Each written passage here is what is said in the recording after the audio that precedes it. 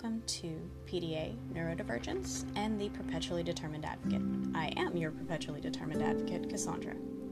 This is a bi-weekly podcast dedicated to raising awareness and acceptance of PDA, or pathological demand avoidance, which is a lesser-known part of the autism spectrum. My hope for this podcast is to provide a place of learning and growth, as well as a platform for PDAers, professionals, parents, family members, and others to speak out on their experiences with this condition, as well as providing resources for those who want to learn more. Ideally, I would also like to provide more information for teachers and schools on how to best provide accommodations to aid PDA children to learn at their best. While I am not neurodivergent myself, 2 of my children are, and the youngest was diagnosed with PDA in the summer of 2020. I do not seek to speak for neurodivergent people, but hope to speak with them as I work toward a better understanding. Because of that, and because I choose to listen to the neurodivergent community, I will be using terms like PDAer, autistic person, etc. It is clear among the neurodivergent community that they want people to stop treating neurodivergence as an accessory. For example, person with autism instead of autistic person. Their neurodivergence is part of them. It's not something they carry about. It's not an accessory. Think of it like when you describe someone. You don't say she is a person with a pleasant demeanor. You say she's a pleasant person. You don't say he's a person who happens to write with their left hand. You say he's a left-handed person, right? You get my point. The autism, PDA, ADHD, etc. It's part of who they are. It's not ancillary. So please understand that and avoid leaving me comments like you should use person-first vocabulary. If that's what the neurodivergent community wanted, they would say so. But overwhelmingly what I've seen is they are saying that it's the neurotypical community who's putting that message out, and they're asking us to stop. I choose to listen. That being said, if I do say something offensive to the people in the community, please know that it is not coming from an intentionally ableist perspective. I am still learning, so please leave constructive criticism for me to help me learn and to better support you here. So the first important topic is the condition of PDA itself. That's the point of the podcast, right? According to the PDA Society, pathological demand avoidance is an anxiety-driven need for control, or that was one of the definitions at one point. People with this condition are driven to avoid everyday demands and expectations to an extreme extent, even things they want to do. So let's unpack that. The biggest issue I've seen when talking about this is that people get hung up on the word control. In the case of my 7-year-old son, who is the one with PDA, when I explained to teachers or others about his condition, they immediately assume that he is in control at home and politely explain that they are in control of their classroom, not the students. This is a major problem with the understanding. He is not a power-hungry megalomaniac. He is a 7-year-old little boy who is doing his best and who is not always in control of his actions. One of the best explanations of this interaction can be found in the absolutely brilliant book, The PDA Paradox, by Harry Thompson. Harry himself is a PDAer, and this book is like a bit of a memoir of his early life. He says that PDA is like having an inner Loki that tells you to do things you probably know you shouldn't. My own son has told me on occasion that his brain will tell him to do one thing and his body says something else, but he can't stop it. He's also told me that his brain tells him to do things that aren't nice, but again, he can't stop it. So if it isn't about power, what is it? The anxiety-driven need also has to do with feeling safe. Not all PDAers experience the same things, nor do all autistic people exhibit the same symptoms. It's a spectrum for a reason, and not a linear spectrum, right? More like a circle. But that's a topic for another episode. In my experience, and that of a few other people I've spoken to, the anxiety associated with PDA can stem from worry of losing control of a situation, or of themselves in a situation, leading to unsafe conditions. Let me give you an example. Say you ask a kid to complete a worksheet. It's a simple enough request, right? Inside the mind of a PDAer, though, the wheels begin to turn. what if I can't remember the answers? Then the teacher will be upset with me, and they may not like me anymore, and they may yell at me. Yelling scares me. Then what if the other children laugh at me and make fun of me for being stupid? That'll make me feel scared and embarrassed, and I'll start crying and want to run from the room. Running from the room is against the rules, and then I get in trouble. So inside their mind, that worksheet is now a source of danger that could lead to fear, crying, and getting in trouble. So why on earth would they want to do it? If you knew that doing something would put you in danger, would you run straight toward it? Probably not. Also, keep in mind that many PDA individuals also have some degree of autism. Autism involves very black and white thinking at times.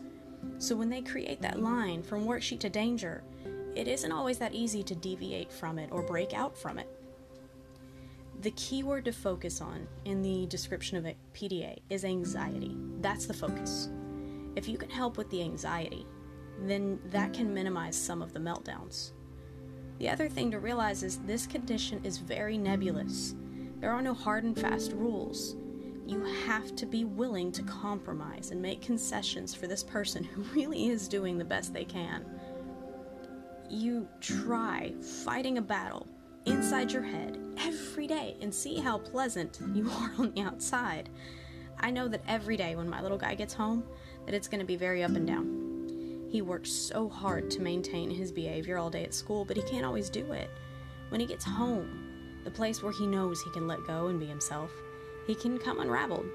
I do my best not to get frustrated or take it personally, but I'm human and I do falter. I mean, this kid has been masking, or trying to, all day, and now he's exhausted. How do you feel when you're exhausted and someone's doing something that bothers you? How pleasant are you? How quick do you snap? This is what's going on. The other thing to note is that I do still have expectations for my son, and there are things that I need him to do. However, because I know PDA does not play well with demands, I've had to learn to adjust my approach. I try not to make outward demands. I'll let him know that I've laid his clothes out instead of telling him to get dressed. I'll challenge him to a race to see who can get done picking up faster. We still reach the same conclusion, and he's still completing the necessary tasks, but I've worked it up so it doesn't seem like a list of demands. I think this is the thing that most educators struggle with. They have a tight schedule and need to get things done in a certain way in a certain time.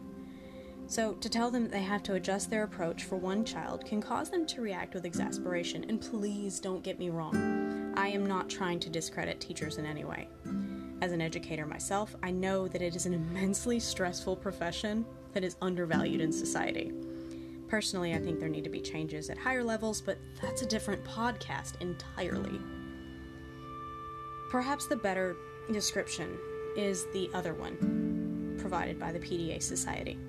That is the one that explains PDA as involving the avoidance of everyday demands and the use of social strategies as a part of the avoidance.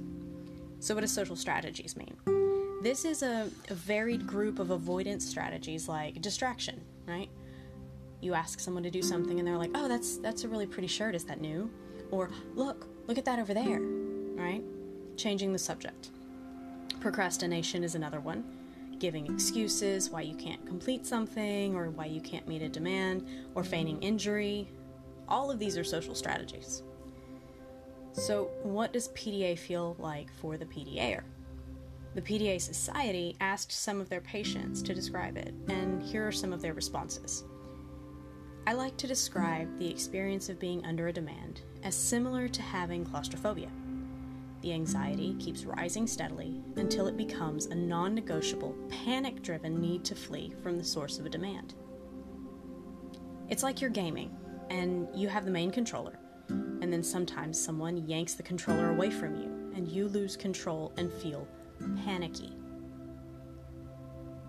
Demand avoidance makes it sound like I'm avoiding things on purpose, but I literally have no choice in it whatsoever.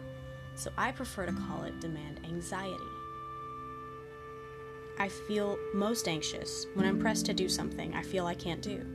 But when people around me don't understand what I mean when I say I can't do that. I know how to do things, and I can do them sometimes, but most of the time I just can't. It starts with avoidance, But if someone insists, I'll go straight to panic. I go from being sort of okay to crashing down a hill. It's the most frustrating thing to have the functional capacity to understand what's happening, but the functional ability just isn't there. It's the worst form of self-sabotage. The word can't in that last description is huge.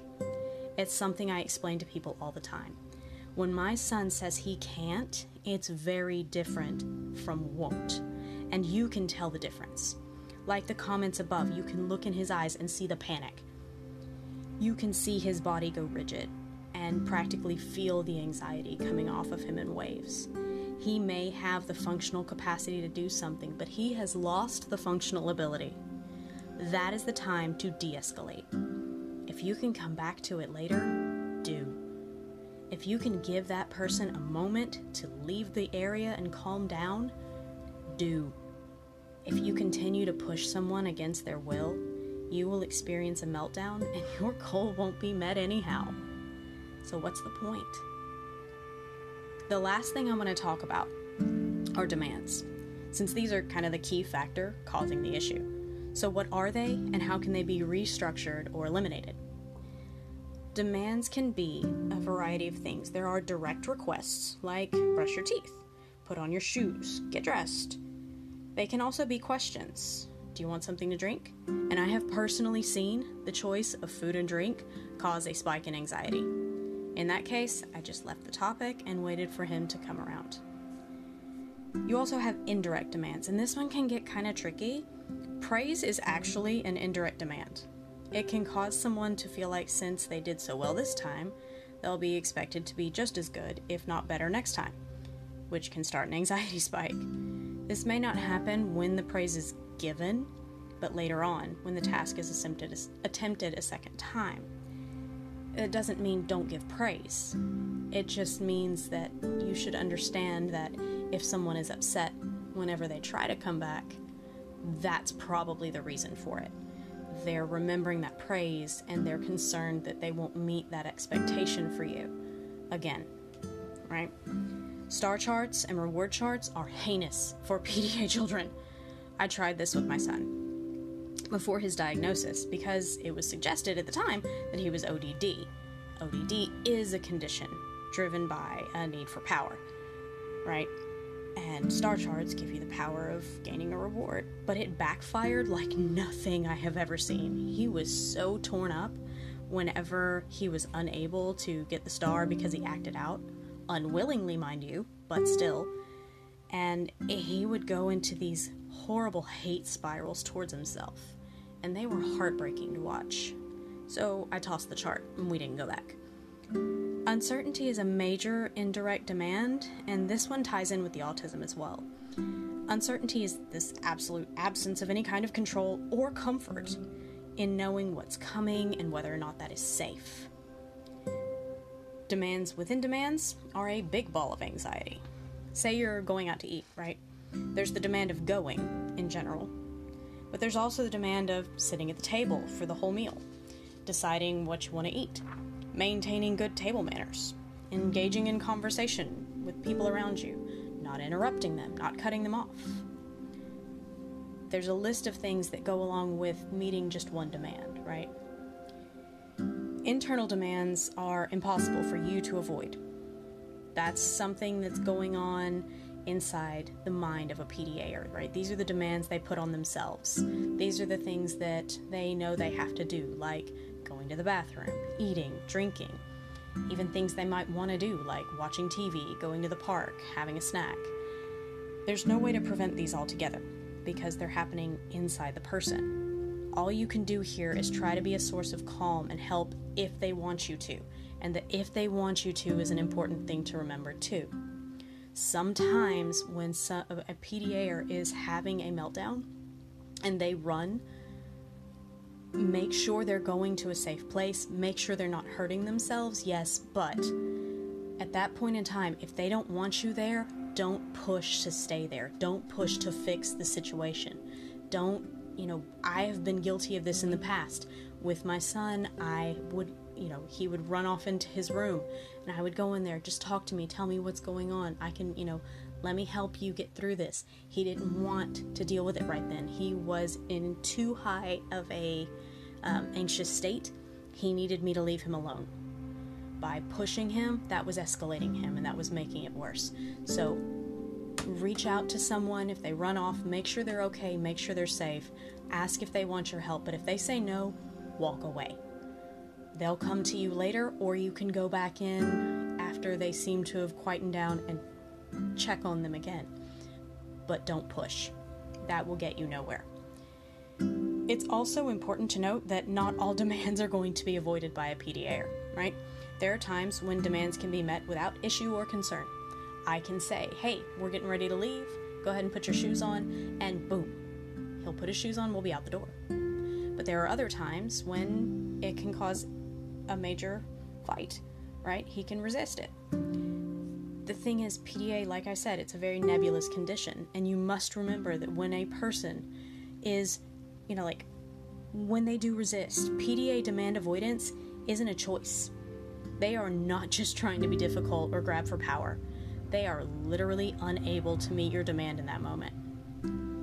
PDA itself it's still in its early stages of research. It was first recognized by Dr. Elizabeth Newson back in the mid-1980s. Because of its ongoing research, it's not currently recognized in the DSM-5, the diagnostic manual, and so it doesn't qualify for certain accommodations. It's a tragic and unfortunate situation that needs to be remedied, and that's one of the goals I have in increasing awareness. Many of the traditional approaches for autism are inherently incompatible with PDA'ers. Yes, they're often autistic as well, but they're in a different part of the spectrum. Therefore, trying to use the wrong tools is just going to end in disaster. A wooden shield might work fine against an iguana swinging its tail at you, but it's garbage against a dragon breathing fire. Even though they're both reptiles, you need different tools. It's kind of a really broad generalization, but you get my point. Another thing to remember is that this is a person fighting for existence and acceptance in a world built by neurotypical people. Just because they're different in their actions or behaviors doesn't make them any less valid of an individual. And it doesn't make them weird or require you to point out that you think they're odd or misbehaving, or to comment on that behavior or criticize the parent for not being stern enough with their child. Because this can only serve to worsen the situation by raising anxiety levels and causing damage to the person. Trust me. Let me tell you the story of my son's journey. When my son was in preschool, we started to notice that he was struggling a bit. He would gravitate towards teachers or play by himself, but only sometimes engaged with other kids. He would have days where he could not be persuaded to do what the rest of the class was doing. Change was also becoming increasingly difficult for him, as was controlling emotion. In my ignorance at the time, I would say, if it wasn't for the fact that he'll look you in the eye and hug you, I'd think the kid was autistic. Little did I know that autism has a variety of symptoms and not everyone exhibits the same ones. It was my lack of awareness and my ignorance about the condition that led me to make uninformed assertions, and I know better now. When he started kindergarten, we knew it was going to be a struggle. He did not react well to transitions, and he was having more and more trouble regulating emotions. At that point, he had a diagnosis of ADHD, which was completely expected, but not much else. Luckily, the teacher he was assigned to knew the family. She'd gone to school with little man's father, and she'd also taught the oldest kiddo. So she knew that his reactions to certain situations, his behaviors, his mannerisms, that they weren't a result of poor parenting, which is unfortunately all too often an assumption made by people on the outside. They feel like if the parents were more authoritative and strict, then the child would behave, right? Let me be clear. No amount of criticism, spanking, or terrorizing a PDA child will make them behave. You cannot scare them into submission. it will only drive them the other direction. That year was hard. He spun out as the year went on. His dad was an authoritative type of parent. And as I said, that doesn't work very well. Now, I'm not criticizing his dad or saying that he's a bad person. He was using the same parenting styles he had used on the other kids. It's just that we didn't know the condition he had, so we did not know the problems that was creating, right? So he spun out more as the year went on, and ADHD just did not seem to be the whole picture. I voiced my concern to his pediatrician, and she agreed with me, and she put in a referral to take him for a psychological evaluation at a children's hospital. We met with the team, they did standard intake, but there was no evaluation. The office was like 2 hours away for us, so we had to pull him out of school and drive him out there each time we had an appointment. And despite my urging that there was something else and the urging of his pediatrician, they refused to test for anything, and they insisted it was just ADHD, and he was just 6 years old. And I'm not trying to say I know more than the doctors or that, Google University has made me more knowledgeable. I'm not. I am trying to say I was the one with him most of the time. I knew in my gut there was something else going on. I could see that there was some kind of struggle. And then came the scary days. At the ripe age of 5, my darling boy looked me in the middle of a meltdown. He looked me in the eyes and said he should just kill himself, or we should kill him so that we could have a better kid. I was stunned.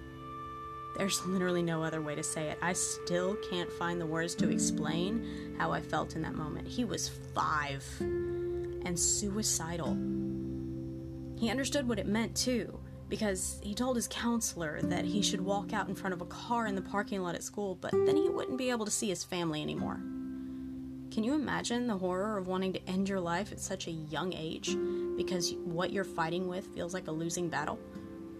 At that point, I doubled down my efforts. His pediatrician sent over another request for a psychological evaluation, and again, the doctors at the center said they did not know what tests we were looking for, but they had done what they needed to do. We didn't go back after that. Then came the moment the lights went on. Every parent of a PDA child or any PDAer, when you ask them, will tell you the moment they heard about the condition, it was like the lights went on and you realized that was it.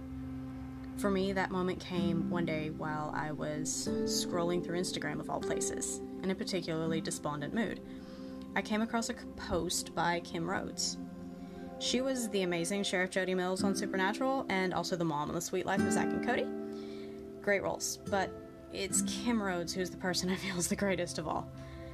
She helped me save my son's life, and I will be eternally grateful for her, to her until the day that I die. She posted about her daughter's diagnosis of PDA, which was a very transparent and vulnerable thing to do. As I read it, the lights went on. I'm a historian by trade, so I took to the path of research. I digested everything I could from the PDA Society, read the medical journal articles, and with each new thing I read, it seemed like this was it. And I was fully ready to fly to the UK if I had to in order to get him evaluated. That's where the PDA Society is based. Then I found PDA North America and Dr. Gould. I was ready to fly to Chicago then. But Dr. Gould was amazing. She responded to my desperate email and gave me the information for a psychologist in Greenville, Texas, Dr. Crawford, who was trained in PDA evaluation. When I explained everything to Dr. Crawford, she said that he needed to be evaluated for autism, and she would also do the PDA evaluation. She said she agreed with me that there was something more than ADHD going on with him. She did explain, however, that because he was 6 at that time, he had made his 6th birthday, that it was sometimes hard to identify signposts when they're so young. But we would try. He turned 6 right before he went in for that appointment. So we drove 6 hours, did the evaluation, and after 2 weeks, Dr. Crawford phoned and said he had both autism and PDA, as well as generalized anxiety disorder and, of course, the ADHD, which we already knew. Now, here's the thing. That diagnosis was not a magic fix.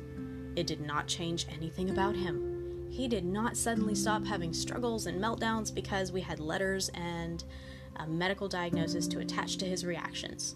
That's not what a diagnosis does. A diagnosis is a torch in a dark cave. Before that, he was in this dark cave and under attack from an unseen force. We never knew why, from where, or when it was going to attack, nor did we know how to fight it. The diagnosis handed us a torch. Now we could see what it was he was fighting, and the diagnosis told us what tools we needed to fight correctly and to help him level the playing field against his opponent, because it is very much a battle for him. He fights every day, and you can see it on his little face and in his eyes.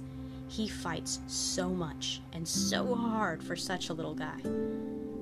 The other thing that a diagnosis does is it gives you a means to get accommodations in learning that can help your child or yourself succeed.